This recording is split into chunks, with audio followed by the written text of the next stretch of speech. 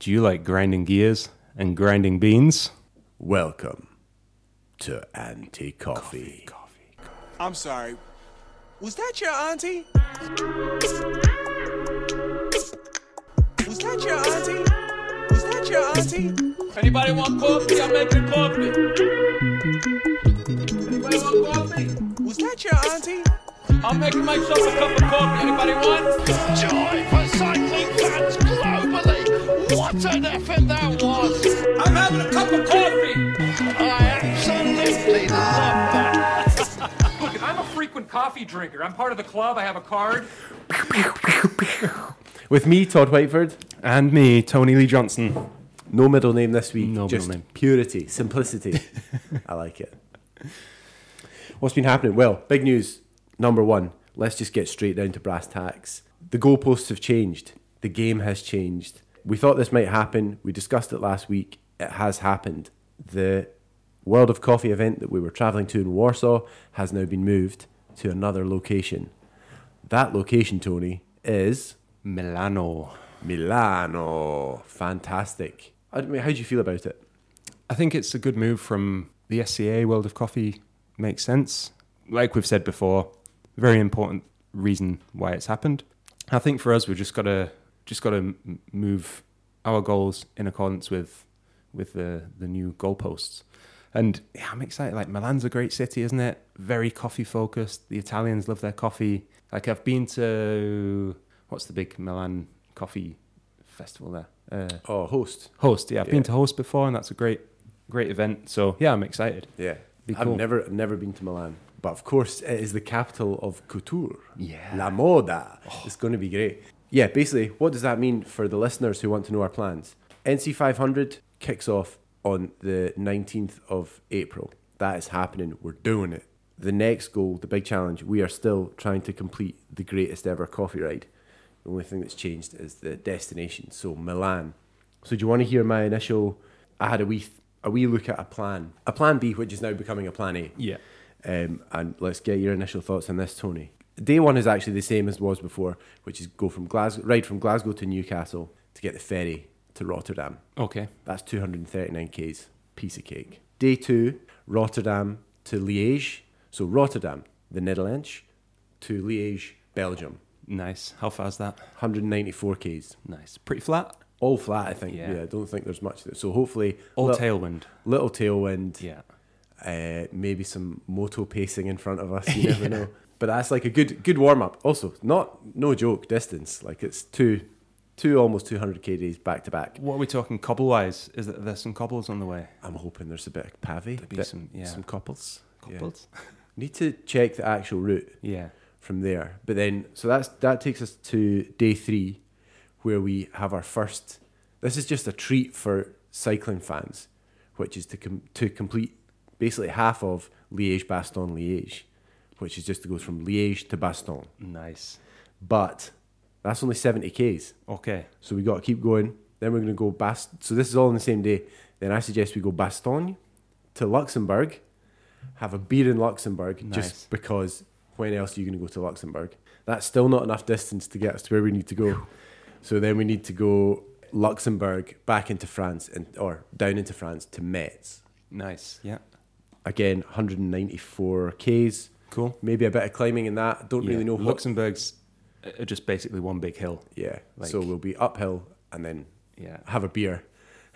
Have a beer after a bit of exertion, and then we'll be all downhill. Yeah. Sketchy. I've done a long ride to Luxembourg before. A 240k ride into Luxembourg, and the hill up to Luxembourg almost killed me in the end. So that's something to look forward to. Great. Look forward to almost being killed by a hill. Yeah, like I've never been to Luxembourg. I don't sort of envision a scenario where I go other than this. So just be nice to go get it checked. Yeah, let's do that. And then from Metz, so stay over in Metz. Then day 4, just at one big spin. The destination, Basel. Nice. 238 k's. It's a big day. To the border of Switzerland. Nice. And I think that's when the hills will start.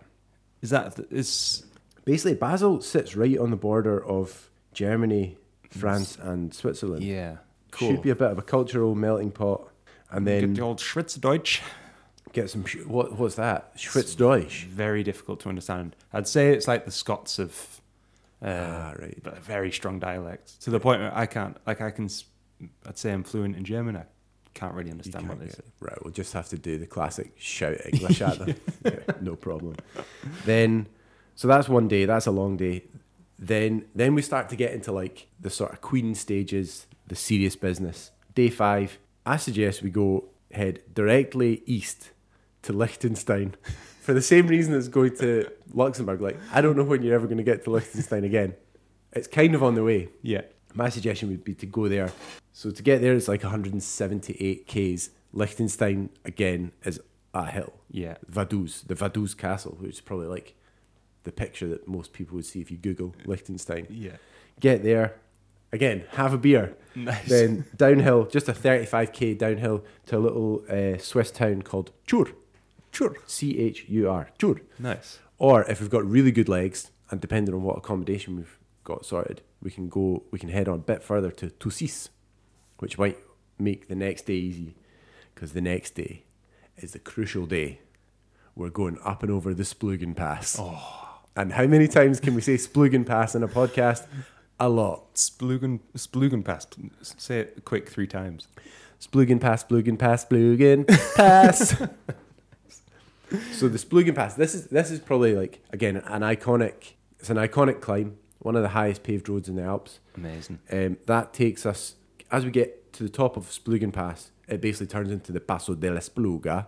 This is my Daniel Freeb coming out, where I'm going to do all the pronunciation with extra zing. Then descend the Splugen Pass. I think it's like a 24-kilometre descent. It's a lot of hairpins. A lot of hairpins, a lot of tunnels. It's going to be Cool. unreal. That's us descending into Italy along the side of Lake Como. Oh. And then here's my next suggestion. We get a wee quick ferry over Lake Como to Bellagio, and then we make the climb up the Madonna del Gisalo. Oh, lovely. The cycling shrine, a pilgrimage.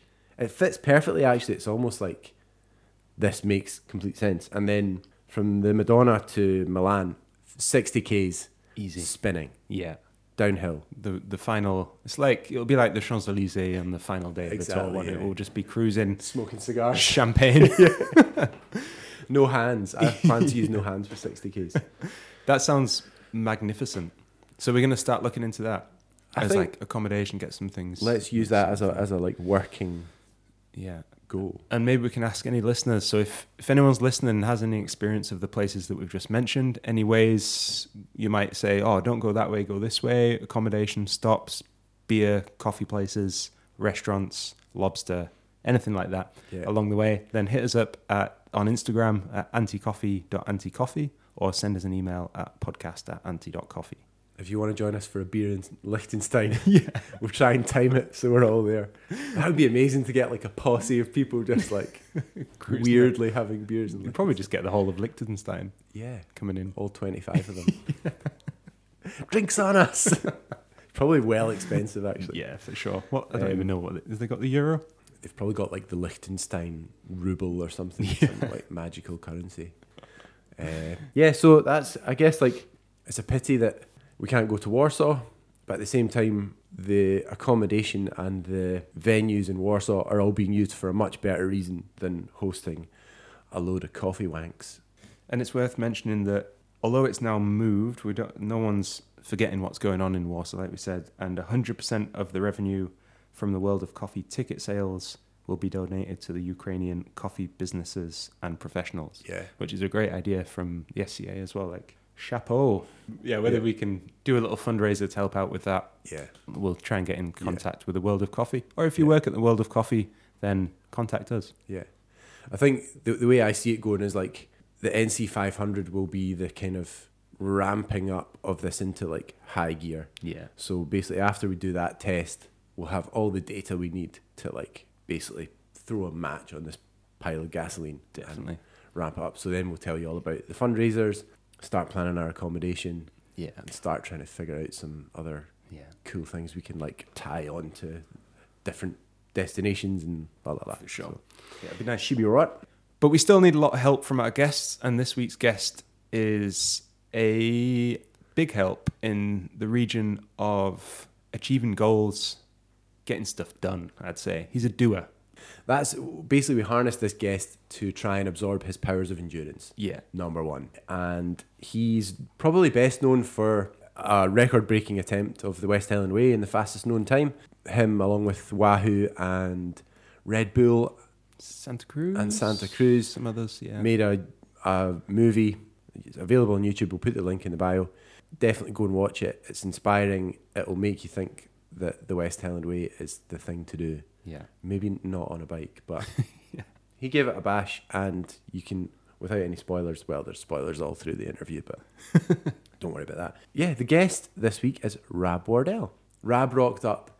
I actually quite liked the way he rocked up with shawarma in one hand, can of Fanta in the other. Yeah. Like, I'd already clocked that he'd done a 150k ride about 2 hours before, and he came in just quite the thing. Just a wee zone 1, zone 2 ride, and then a shawarma to finish it off. So we had a good time. We had a good time talking to Rab.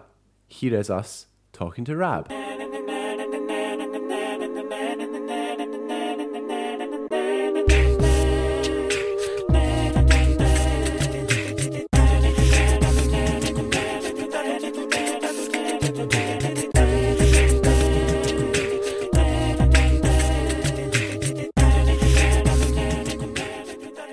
Things we're obsessed with: Strava, Yeah. village signs, Yeah. and what we call the couture.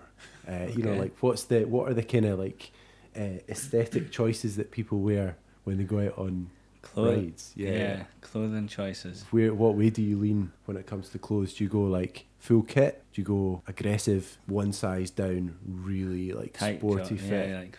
Or like a do race you- fit. Yeah. Do you like a cargo bib and a shirt? It's a good question. 9 times out of 10, most of the time I'm in full head to toe lycra. You know, like you're even on a mountain bike. And again, it's what I've just always what I've worn. It's for me, it's like feels comfortable. It feels light. It feels fast. I'm pretty much never get my legs out unless it's absolutely roasting. So yeah, I'm generally the only skin showing is generally my face. Yeah. So like today when I left the house, I was full bib tights, warm jacket, gloves, skull cap, overshoes. Oh wow. And then I think by the time I got into like Nitz Hill, like the skull cap was coming off, and then like once I was out kind of on the coast, the gloves came off. Still, like that's kind of the order it'll always go on. Like the hat will be off first, and I was talking about this the other day as well. Actually, I'm quite a fan of a casquette, you know, of the cap, but I'm always a peak up guy. Yeah. Don't like the peak in the Would line of sight. Would you ever go helmetless and just go? I ride without a helmet quite a lot, but only if I'm using my bike for transport, I would say. So if I'm riding in an urban environment and I'm not taking any risks, I don't feel like I'm riding to get somewhere. Yeah, Which, yeah. You know, and again, I guess I'm kind of the Chris Boardman view of like we shouldn't have to wear helmets and protect ourselves for fear of being hit by cars and the rest of it. You know, it's like when you ride in Europe, there's like people are in civilian clothes, no helmets, and generally just can ride. It's similar to walking. As soon as I'm doing sport, you know, if I'm training, I'm on my road bike. Yeah. It does split my opinion, because I do think it's good practice to wear a helmet. But I've seen the speed you ride at, Rab, because we've raced we've raced against each other a couple of times. Well, I've been privy to your ass as you've been riding off into the distance. Whereabouts? What have we done? So we did Glentress 7 last year. Oh, amazing. I was the guy who Right, you'd lap okay. me, and then you went by and I was like, good going, man, said something like, fucking you're riding really well. Yeah. And then you pretty much came to a dead stop and were like, what? What'd you say? And I was like, no, just keep going, going.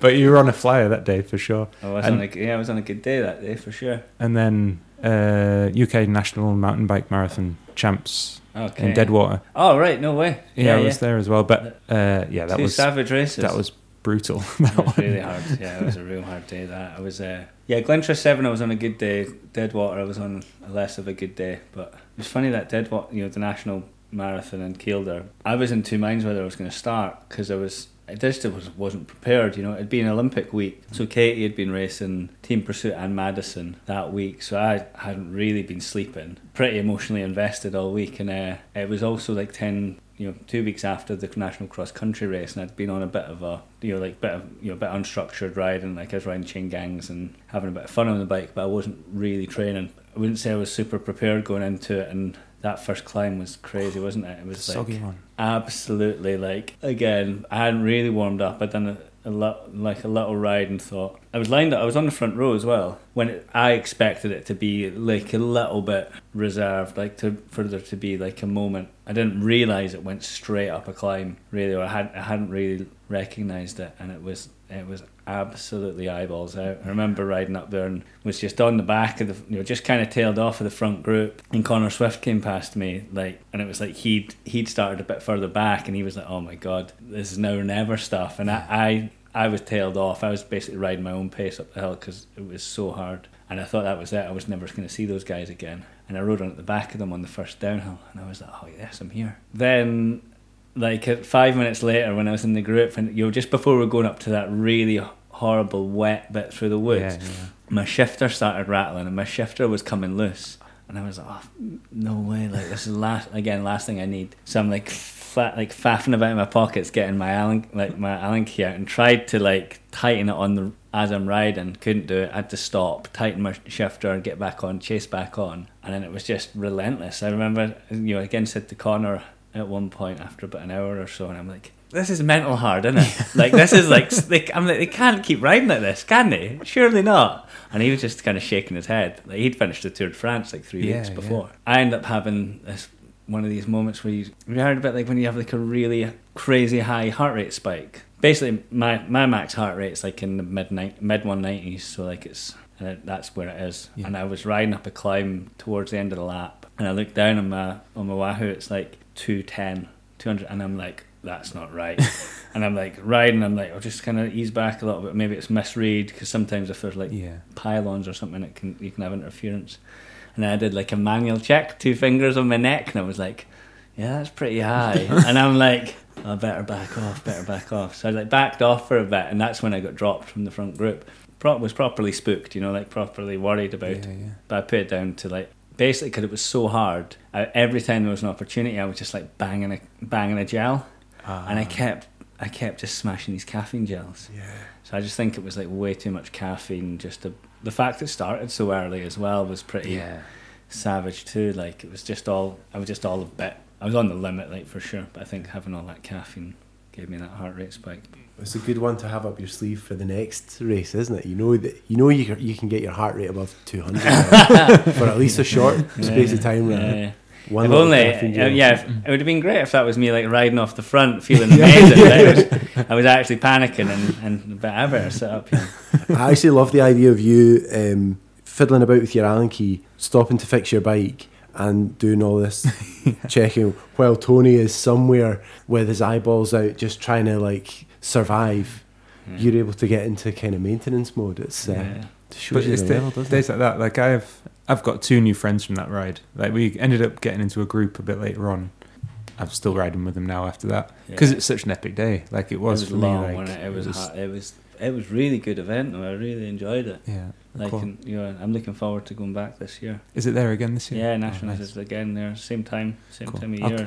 I'll come and watch you up. Yeah, I'm looking forward to it. Yeah, and I'm keen for it. I was gonna say. Yeah, so interestingly enough, you segued us beautifully into caffeine consumption. Yeah, which is our other kind of obsession. So like, we can always talk about the diagram of people who really like cycling and people who really like coffee, and it's like for some weird reason there's a huge crossover. Right, so we know you can handle your caffeine. Are you a heavy user? Are you probably too much? Yeah, really probably drink a bit too much. Yeah, I've actually tried to like dial it back. I'm generally go with like just a French press in the morning. But yeah, like, what's that? A full litre?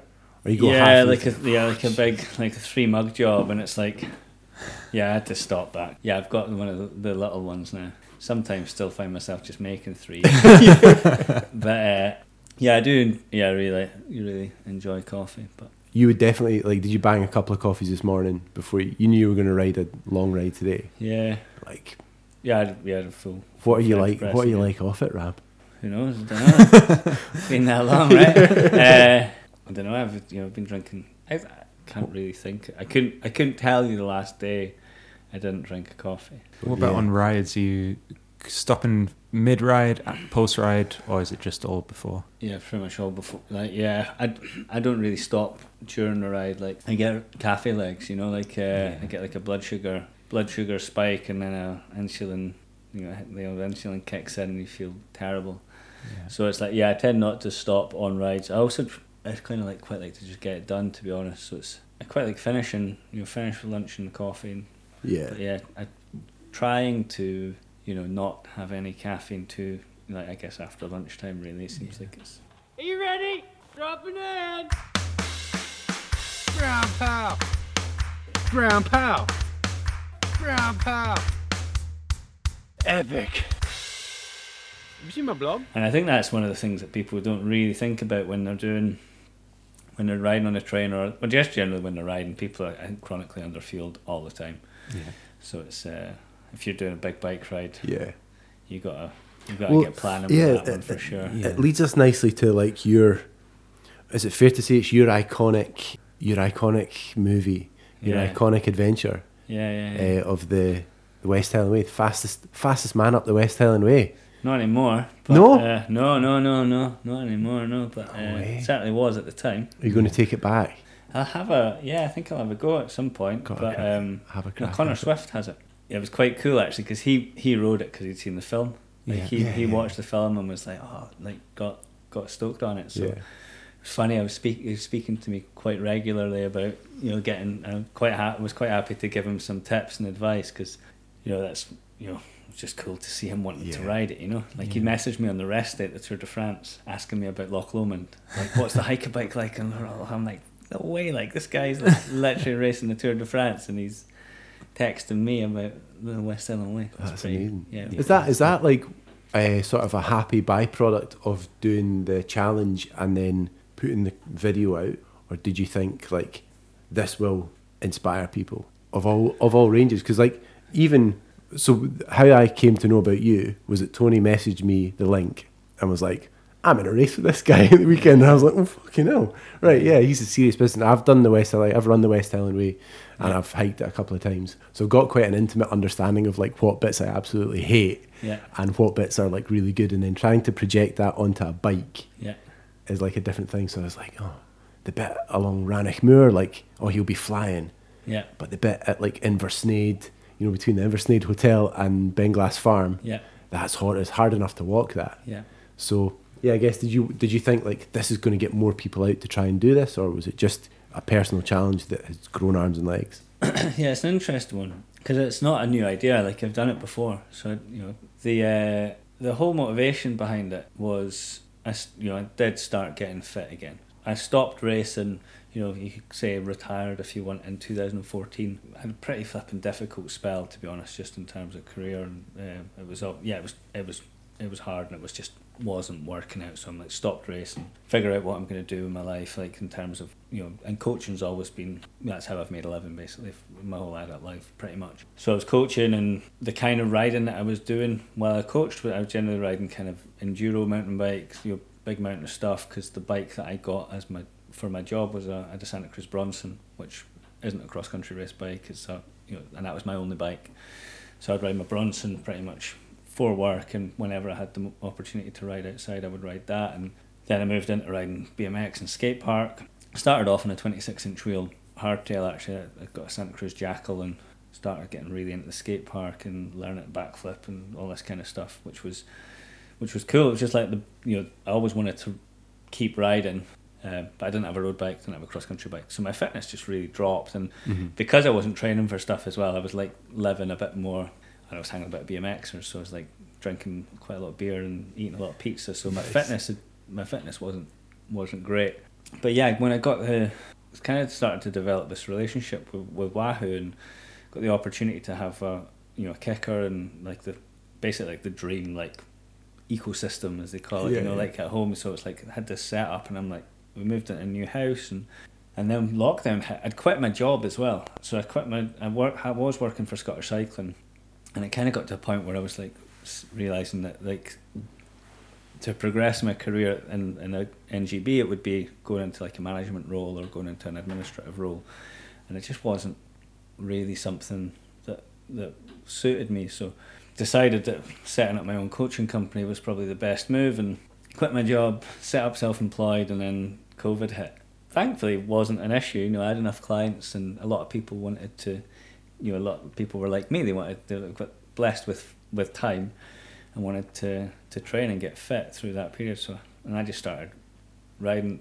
You know, I think that first week of the pandemic, I was on the kicker every day, and once it started to be clear that we could kind of ride outside as well. Start riding outdoors a bit more, and Katie was still training for the Olympics. Yeah. So I think she found, like, she learned a lot of good lessons through the pandemic as well, and like the consistency of being in one place and having just repeating weeks and being, you know, consistent in training. Realised that was actually a really good way to progress and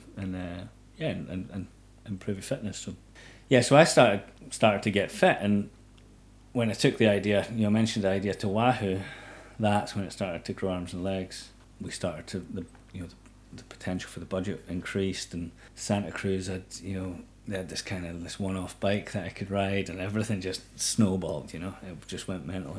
And so how long did you have to prepare? Like, you didn't really need to recce the route. Like, the route's in there, isn't it? I rode the route a couple of times. Because I hadn't ridden it for about 9 years, I think. So I'd ridden bits of it, but I recce'd it a little bit. I would say that seriously prepping for it, probably 2 months, maybe 3. But I'd been thinking about doing it, you know, for like the year beforehand. Yeah. Like it'd been in my mind, you know, to ride it and try and break that record. But actually, the point where it was like, right, you've got to, you know, this is going to happen, was, I think I remember speaking with Louis Quinton at Wahoo, and he was like, you know, this is way more money than we've ever put into a film before.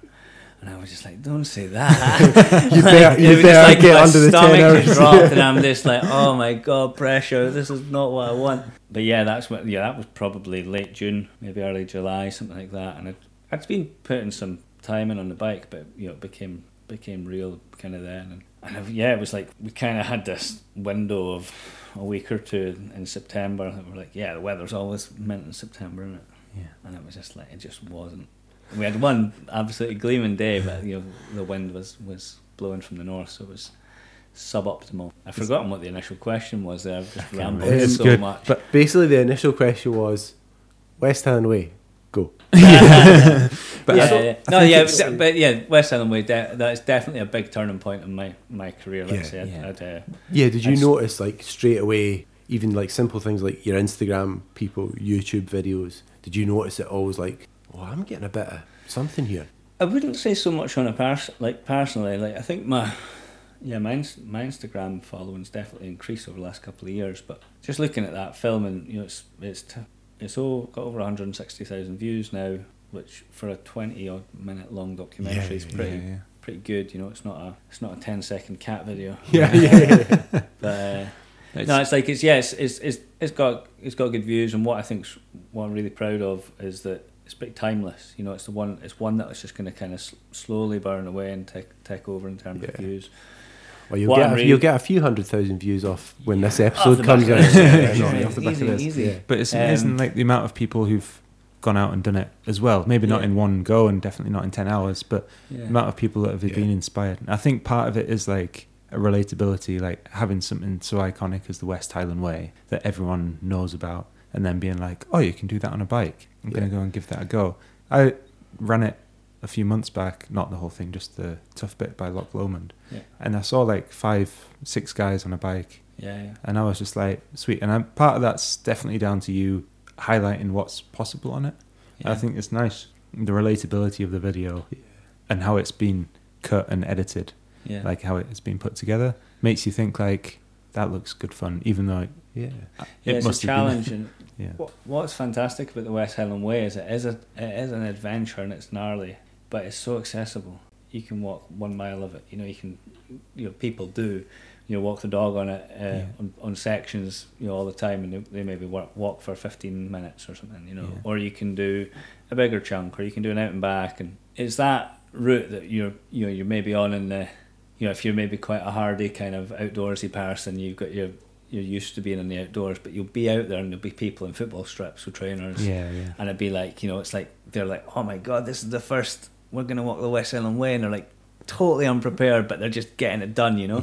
It's like that first dip of your toe into the outdoors, and it's the thing that probably gets people, either turns them off, but most of the time it gets them hooked. You know, they're like, this is fantastic. It's like hiking Conic Hill or Ben Lomond. You know, it's like, I'm going to do my first Munro. Like, how many people's first Munro's been Ben Lomond? And then before you know it, you're taking alternative routes up Ben Nevis, or you're doing big days, you know. It's the getting gateway. out of the Cairngorm. Yeah, it's a gateway. It's a total gateway. I think that was again one of the reasons I thought the film would be a good idea. Is it's like you say, it's relatable. It's, you know, so many people know about the West Highland Way. You know, it's on BBC News. You know, man mountain bikes the West Highland Way, and it's like it's a news story. You know, it's like, because people, it's like people wouldn't think that you could ride a bike up it.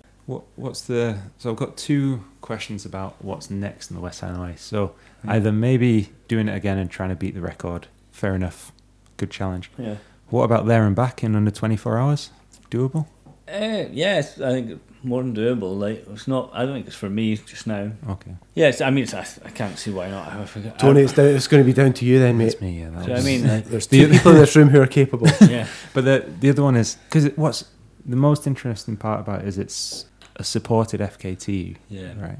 So that opens up doors for like a really competitive FKT. Yeah. So like top of Conic Hill, you can switch your Blair out for a V. What's the Santa Cruz downhill bike? The V10. Yeah. Because that's a gnarly down. Like I've done that on a cross country bike down there, and I walked most of it. To be fair, that's a gnarly descent. Or like gravel bike switching stuff out. Yeah. Is that an option for it, or is that pushing the boundaries of? Yeah, I mean, to be honest, it's one of the things that, I wouldn't say regret's a strong word, but you know, the first time I rode the West Highland Way, it was literally, I don't know if I can ride up here. You know, I've never done anything like this before, and so my parents came along. As always, like my parents were always really supportive, even though I'm a fully grown man in my 30s. They're still always keen to come to a race and hand up a bottle, but. Nice. It was more of a safety thing in that first, you know, in those first time, certainly that first time I rode it, and the second time I rode it, I did it for charity as well, and it was kind of, I needed a bit of backing, so they were always there for bottles, and you know, the first time I did it, I remember stopping and eating like soup and sandwiches, like literally, you know, having a picnic, 2 or 3 times, you know, it's like, and still chronically under feeling it, but yeah, I would say like that's one of the things that it really got to me in the film as well. It was like I kind of talk in the film about being in a negative headspace from Kinloch to Fort William after I take the wheel change. Really didn't want to have any support, you know, or minimal support. You know, I felt like the main reason I had wheels and stuff like that is because the pressure of making that film was real, you know, and it was a case that if I don't, you know, we could have said like, oh, we'll just make the film, and even if you don't break it, it's still a good film, but it's like, you need to break the record for the film to be, you know, it really all became more about making a good film rather than particularly about breaking the record. I actually broke the record about 2 weeks beforehand on a practice. Oh, really? And I'd punctured, so I already had the record, but again, it's like I wanted to do it, you know. Yeah. Wow, that's mad. So you'd just gone up to Mulgai with the intention of doing the whole thing, or were you just going well and then you were like... I wanted to be honest, again, like the pressure of the film was really getting to me. You know, the fact that, you know, like I say, I'd been kind of told, you know, there's a lot of money getting invested in this film. Failure just wasn't really an option. So I really wanted to have it in my... It was really for a confidence boost more than anything. And I punctured on the military road to Fort William, between Kinloch and Fort William. I punctured and literally ended up riding the flat all the way to Fort. I just couldn't be bothered stopping. I would have had to put a tube in and stuff, and it was like I was like, sod it, I'll just ride it in. And I finished in 9 hours and 18. So I was only 4 minutes slower than my ride with the wheel change, and literally rode for a long way, literally with a flat tire.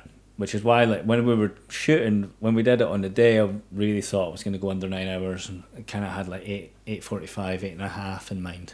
A bit of an explanation of why I was so disappointed. You know, seemed pretty disappointed at the end. Yeah, you know, being like, oh, I wanted to go faster. You know, but so for our training ride from Glasgow to Warsaw, that's like our goal for June.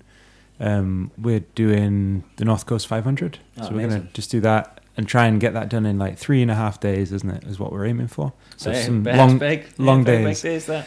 So and like again, North Coast 500, we've seen through travel restrictions, that's been abused by a whole bunch of people, mostly presumably camper vans, but the locals along the way have spoken out and said like, be more responsible, be more like this. And this is part of like on our journey around, like trying to be as responsible as we can along that route. Have you done any of the NC 500? Yeah, I've ridden the whole Have thing. you ridden? Yeah, I've ridden nice. it. Yeah, I rode it in 4 days.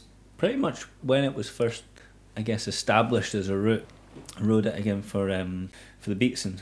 Ah, yeah. Oh, cool. With my good mate James Wright and Ekin. Yeah, in 4 days, and it's flipping pretty savage. Tough Like, going. yeah, and I've driven around it as well at points, and ridden and like Applecross, ridden the Bealach and stuff in isolation. So, but that's cool. Yeah, it's Nice. a good route. Which way are you gonna go? You gonna go clockwise? Yeah. Clockwise, yeah. Yeah. it's We're looking forward. Straight to the Applecross Inn, Yeah. and then up. Up I guess up the there's peninsula, yeah. there's 2 bits that you can do a wee shortcut. Yeah. So maybe have them up our sleeves just in case. Yeah. But no, I If think you're at the Applecross Inn, there's no shortcut. You're flipping. Oh yeah, yeah. You're committed there. You're Yeah. committed to a hard ride there for sure. yeah. Any tips for along the way from along the NC 500? Bits that we should see, or maybe just close our eyes and grit and bear it. Don't be in too much of a rush. It's like, especially if you're doing the 3.5 days, it's gonna be the long days. So just like I think marathon, not a sprint stuff. Yeah. I would say like just take your time and try and avoid stopping too much. Keep riding, but keep an eye on how hard you're trying. Yeah.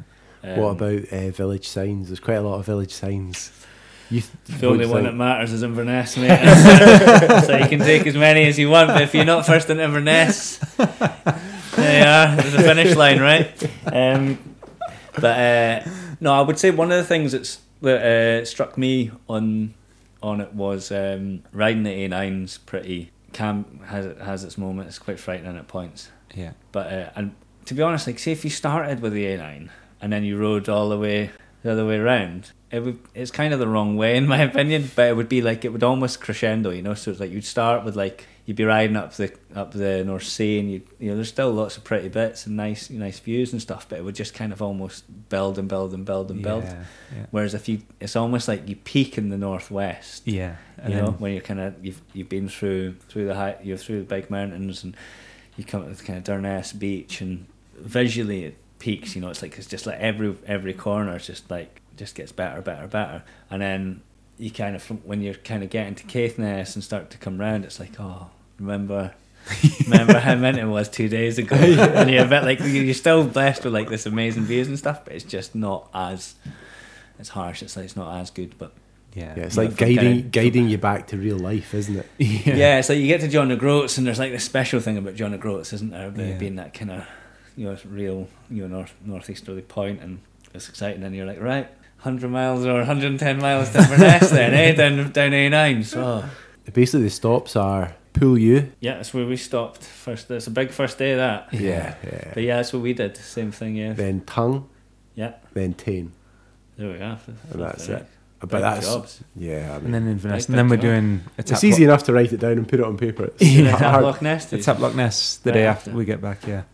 That's just going to be a recovery, right? Yeah, that's with a Definitely, group of boys who are coming up as well, so we'll do... Still big, we'll just yeah. cruise it. You're going to have to really flip and get planning the old carbs there. You're going to be planning the Yeah. nutrition big time. Is that part of your coaching as well? Do you coach nutrition within your programs as well, or is... To a degree, like Yeah. I'm not a qualified dietitian, so it's like there's lots of people who have nutrition qualifications, which are not really. You shouldn't really be telling people what to do off a nutrition qualification. It's like if you really want good quality nutritional advice, you want to speak to like a registered dietitian. Okay. But yeah, the general rules the general advice that I give is try to be as inclusive with your diet as possible. So instead of thinking about bad foods or things you can't have, thinking a lot more about what things you must have each day. There's a few kind of classics that most people are familiar with, so like 5 fruit and veg a day. You try and take that kind of approach to it, or drinking 2 litres of water a day. Yeah. So thinking about that with like protein as well. So generally like 20 20 to 40 grams of protein every 3 to 4 hours and kind of trying to take it in like one big hit as opposed to drip feeding it. Or carbs is a huge one. You know, it's like, because, you know, people talk about, you know, there's like this kind of toxic kind of diet culture that people say that carbs make you fat, and it's like, well, pretty goddamn important, you know. It's like, especially if you're doing, I guess it's having a good understanding of energy demand and making sure you at least meet that, you know. I think a lot of people think about when they ride a bike, or they almost think about things that they saw what they can do something. I can ride my bike for 2 hours without eating. I can do that. It's like, yeah, but you can do it, but is it a good idea? Yeah. It's like, or like people as well, another one that people do is like, well, rest days, I don't need a rest day. And it's like, yeah, but rest days are as important, if not more important, than training days. So it's not, you don't just take them because you have to have them. You don't just take a rest day when you're exhausted. You plan them in. It's like, that's, you won't improve or adapt if you don't allow for that adaptation. So yeah, I think people, there's big culture almost like suffering and pushing through stuff, and you know, in sport and cycling. So it's like, it's trying, you know, it's the cliche of training smarter, but it definitely works. Yeah. What are the, so it's Wardell Cycle Coaching. Mm. What are the kind of people who are coming to you for? Is it like people who are looking to like change disciplines or get better bike handling or improve their fitness, or is it like heavy hitters who just want to be even heavier hitters? I would say almost no heavy hitters, I would say. I thought Mark Stewart was going to come to you for a few tips. Mark Stewart's he's flipping knows all my tips. I've known that boy since he was a child. No, it's like, I guess the mission for me is to help riders feel more confident. Generally, riders who are looking for guidance and looking to feel more confident in their fitness, feel more confident in their bike handling skills, whatever way. And a lot of the people that I work with don't actually compete. Like, they maybe compete to a level, and I have worked with professionals and professional mountain bike racers and road riders and aspiring, you know, ambitious riders. But generally, I would say the big thing is it's about improving confidence, and it's about working with every kind of bike rider. Yeah. So it's I think there's always, you can learn things the hard way, and it's like, it does take a long time to figure it out through making just mistakes. For me, it's a lot more about, like, you know, I think when people come to me because I have a back, you know, I've been coaching a long time now, so over 15 years I've been coaching, and I've coached at, you know, to a high level for a lot of federations, and I've got a reputation as an elite cyclist or a pro, you know. It's I think when people come to me and I say, well, you stop riding so hard, you know, we need to, like, think about being more consistent. You need to rest more. You need to eat more. And if it's coming from me, who's like a skinny fast guy, you go, oh, this skinny fast guy is telling me that I need to eat more and stop riding so hard. It's like, well, it's actually, yes, it's. Whereas if it was a rider that maybe didn't have the background that I've got, and they're saying, you're just trying too hard, they go, what do you know? I'm better than you. Like, you know, you're just soft. You know, it's you know, I read on Instagram, it's about who suffers, who wants it the most, and who tries the hardest. You know, it's actually, but yeah, it's the training. Yeah, training that's smart, like, cliche, or like it's a cliche for a reason, though, right? Yeah, you can find on any Reddit forum, like, first person I know that's going to for coaching advice from Reddit. How do I beat Tony at Village Signs? Go, and then but it's the same. Like, it has so much more impact if it comes from someone who's actually, like, doing it and has the two chevrons next to their Strava account. Have you got the double chevron? Have you? Yeah, I do. Pro. What does that mean? Do you know how I know that? Pro, isn't it? Do you know how I know that, Rab? Because you've got, is it your homepage? Is my Strava account your homepage? We have. You knew what ride I'd done what today you should before know, I even did. Yeah, exactly. What you should know about Todd is Todd likes a rabbit to chase. Yeah. So if Todd's out by himself, he needs to have a goal, and goal usually comes from Strava, right? Yeah. As you were coming up the stairs, I was like, average speed today, 31.7 k's. Look at the heart rate though. 203. Oh no, that's your watts. Yeah. Let me view analysis. Yeah, have a little view at the analysis. top speed 70.6. Yeah, that's pretty good going. Yeah. Stop looking at the top things. Average cadence, you're bang on the money. Oh, let's do a wee Strava test. Yeah, right? I literally said heart rate. You've not even looked at the heart rate. What's the let's heart see, rate? Tell me. The zones. Yeah. My man, you were in zone 1 and 2 the So whole 1 time. and 2. The whole Chilling. time. Chilling. Chilling, Flying. kicking back, Yeah. kicking back. Don't but look at the speed. still taking some top top tens. I snuck in behind a tractor at that point. Ah, yeah, nice. Yeah. But the reason that I know that you had the 2 chevrons was because when I did my wee ride on Sunday, Yeah. my little 42 Ks eyeballs out into the wind. Yeah. When I got my tailwind, Yeah. I got a lovely wee the little section from it's called Bridge of Weir road climb, fastest this year. I'm impressed. Number 2, Colin Forbes. Number 3, Katie Archibald. I know her. Joint number 3, Rab Wardell. Oh, yeah. Working as a team. Probably sat on the wheel, I reckon. Yeah. But then it, I'll like, let you figure out who sits on the wheel. but also then when I go in and look at the ride, it's like you did twice the distance and like into a headwind. Like, You're the guy that's in a Fiesta racing the Porsche. Yeah. Porsche doesn't know they're in a race. But you won. Yeah, exactly. This Yeah, is like one of the things we were talking about was like before we got you on, we were like, Rab doesn't know how often we talk about Rab as just like a sort of, what are you? You're sort of like an idol that just, but you just sort of represent like the sort of like Relatable. what it could I be. live in the south side of Glasgow. Yeah, Yeah, exactly. Yeah, Oh, yeah. I think Relatable, Rab must have rode past my house today. But it's true though, like same with your old enough to know better videos. You Yeah, know, yeah. like they're super accessible, Yeah. and it's what we were talking with Mark about, like vlog thing. His vlogs are good, eh? They're really good, I'm yeah. enjoying them. And it's nice to be able to see like a little bit of a, not just on TV Yes. from the back of the motorbike or whatever cameras. It's nice to actually see like what's happening. And like a lot of your stuff is also in the skate park, which is cool. Like the one episode where you went to do the backflip, get the Yeah, yeah. backflip again. Like yeah. it's so good. The Like, one when you really got your enjoy it. haircut. Yeah, it's a good Also one, a eh? great one, yeah. It's a good one, eh? Yeah, I like that one. That series was like an opportunity to just have like a bit of a, I just recognise a bit of a thank you as well. Like, you know, it's like the Scottish cycling community is mint, and it's there's a lot of things that I'm really grateful for as well. Like, you know, the fact that I was born at a time when the mountain bike trail, or I was born at a time that I was a teenager when the mountain bike trail started to get built and it started to establish itself as a sport, and you know, I've managed to go all over the world racing, and you know, have loads of opportunities. It's been amazing, and it was almost just like a thank you. And it was like you're dedicating that series as well to Sandy, like to Sandy Wallace, was, you know, in memory of Sandy, because he was like one of these just real good dudes, you know, like it was a local bike shop, local cycling club, and really supportive, and not just of me but so many people, you know. So it was great to be able to, again, like to pitch that series to Wahoo and for them to go, yeah, let's go for it, you know. Cause I think that's one of the things that's just being totally honest with this. If I didn't go to them with an idea, it would have just fizzled out after West Highland Way. You know, I'd had this kind of career highlight, if you like, and I'd somehow managed to. I'm really into film and photography and music and, you know, I guess the arts, and I'm into riding my bike, and to be able to make a film about riding my bike and put it on, you know, actually reach such a big audience with that is like a real career highlight.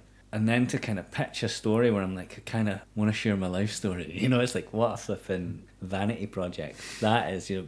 But it's like, it's just to kind of get some context, I guess, to what, you know, it's almost like a prequel and as well as a sequel to the West Highland Way film. And I guess to just add a bit of context, because, you know, the West Highland Way film really was a film about the West Highland Way, and I'm just a character in it. Whereas to be able to make a series where you can kind of, you know, give a nod to Unit 23 Skate Park, or just the Scottish Government for building the Seven Stains, you know, and funding that, you know, Sport Scotland and the Scottish Government, and, you know, the British mountain bikes scene, British cycling, these guys, people who put races on. You know, it's like a bit of a nod, and I've always wanted to bring more of a spotlight to the British cross country series, because the riders are amazing, the level of competition is high, courses are good, you know, the people who put the races on are great, but it just doesn't, it's really quite an amateur racing scene. So if I could do something that can help kind of elevate that to like more of a professional scene, that'd be cool, because I guess that's probably like a bit of a mission of mine for the next few years, is to try and bring a bit more to, I guess, to try and help increase the profile of those races and give them a bit of a, you know, bigger audience. Yeah.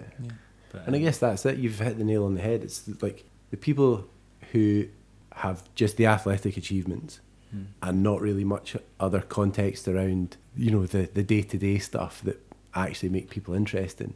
Like almost if you look at Pogačar versus Roglic has a story. We know more about him, and that's why, although he's not the better cyclist this year, he's the more compelling story person to watch. So whatever else he gets involved with, so like with you, whatever else you're then involved with, people will be interested in. So it does make sense to like flesh you out off the bike to then be like, because now people like this guy, and now look what he's doing. He's doing this, and then like, it's like the YouTube video of you doing the West Island Way, the movie, 160,000 likes. Yeah. Is 160,000 people who guaranteed after they watched it were like, I'll get on my bike today. Yeah, for sure. Like it's amazing. Yeah, the cool thing about that film is the people that say that they go back and watch it. They watch it more than once. And I'm going to watch it tonight. Yeah. You should get it's on the Banff tour, doing like a worldwide tour at the moment. So it's going to be screened on the big screen in Edinburgh. I don't think it's getting screened in Glasgow. No, it's actually the screening, because you're doing are you still doing it? The kind of the sit down and chat. Oh, I'm doing one in I'm doing an event at the start of April. Yeah, so this episode will come out probably on the Tuesday before the Saturday. Ah, okay. The time at Rab gives you. Yeah. So that's going to be again. It's quite a small. I guess it's more of a community. Yeah, it's for Paul Davis, who's the guy from Dalgety Bay who's riding the Ride Across Britain, Lansing John O'Groats, and he's raising money for Cancer Research UK. Yeah. So we're doing a little event. We're doing a screening and a bit of a Q&A. But I'm hoping to also make it to the Banff screening in Edinburgh, which is, I think it's in September. Right. I'm hoping to get to that, and quite excited to see the film on the big screen. Yeah, that would be great. And see the other films as well. It'd be cool. Yeah. It should be The West Highland Way. And eaten alive by midges. The West Highland Way. Midges. West Highland Way. West Highland Way. Midges. And eaten alive by midges.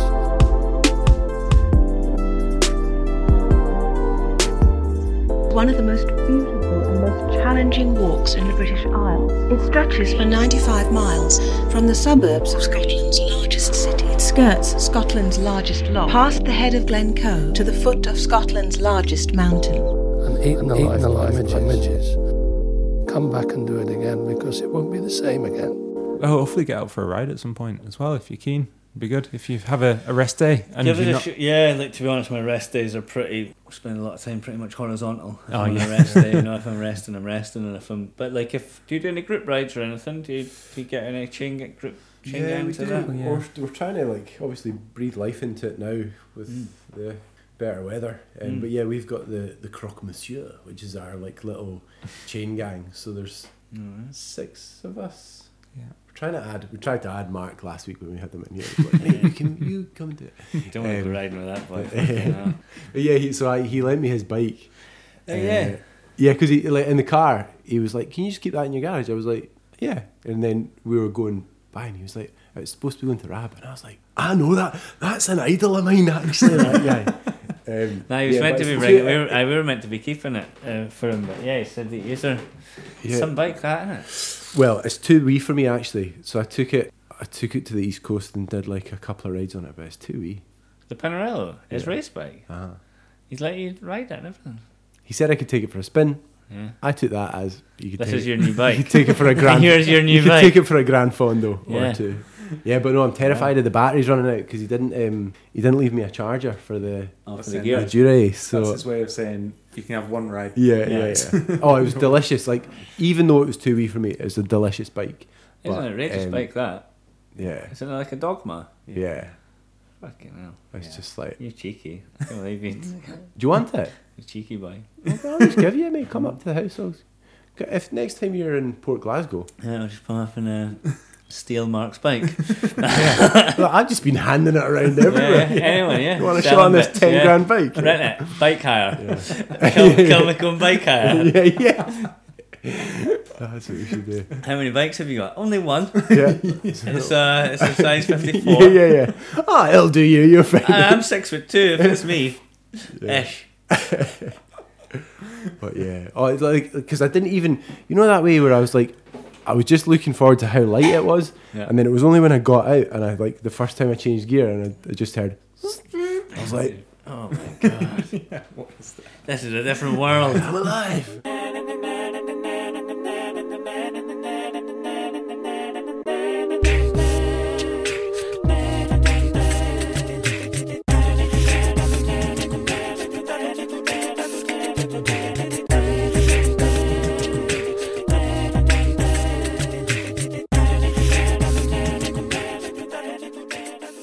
We've just heard Rab. Tony, what did you absorb from Rab? I really enjoyed meeting Rab. I've seen, like I said, I raced with him before a couple of times, and I know how good he is on a bike. Like, you don't really know how good some of these pros are until you ride against them.